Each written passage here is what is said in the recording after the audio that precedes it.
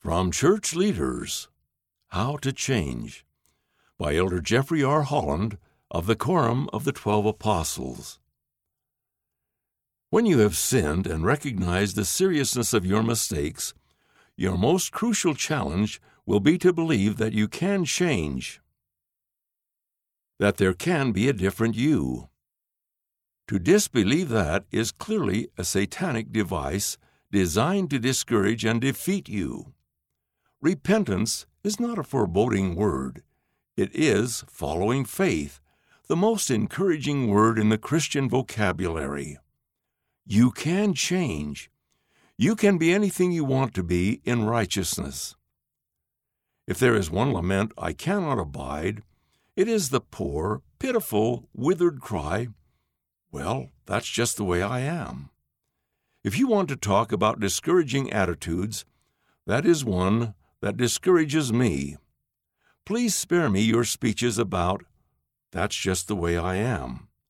I've heard that from too many people who wanted to sin and call it psychology. And I use the word sin to cover a vast range of habits which bring discouragement and doubt and despair.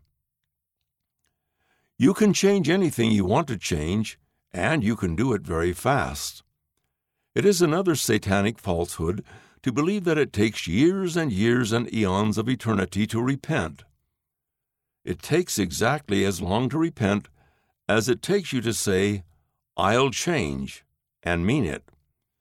Of course, there will be problems to work out and restitutions to make. You may well spend, indeed, you had better spend, the rest of your life proving your repentance by its permanence. But change, growth, renewal, and repentance can come for you as instantaneously as it did for Alma and the sons of Mosiah. Do not misunderstand. Repentance is not easy or painless or convenient. It can be a bitter cup from hell, but only Satan would have you think that a necessary and required acknowledgement of sin is more distasteful than permanent residence in it.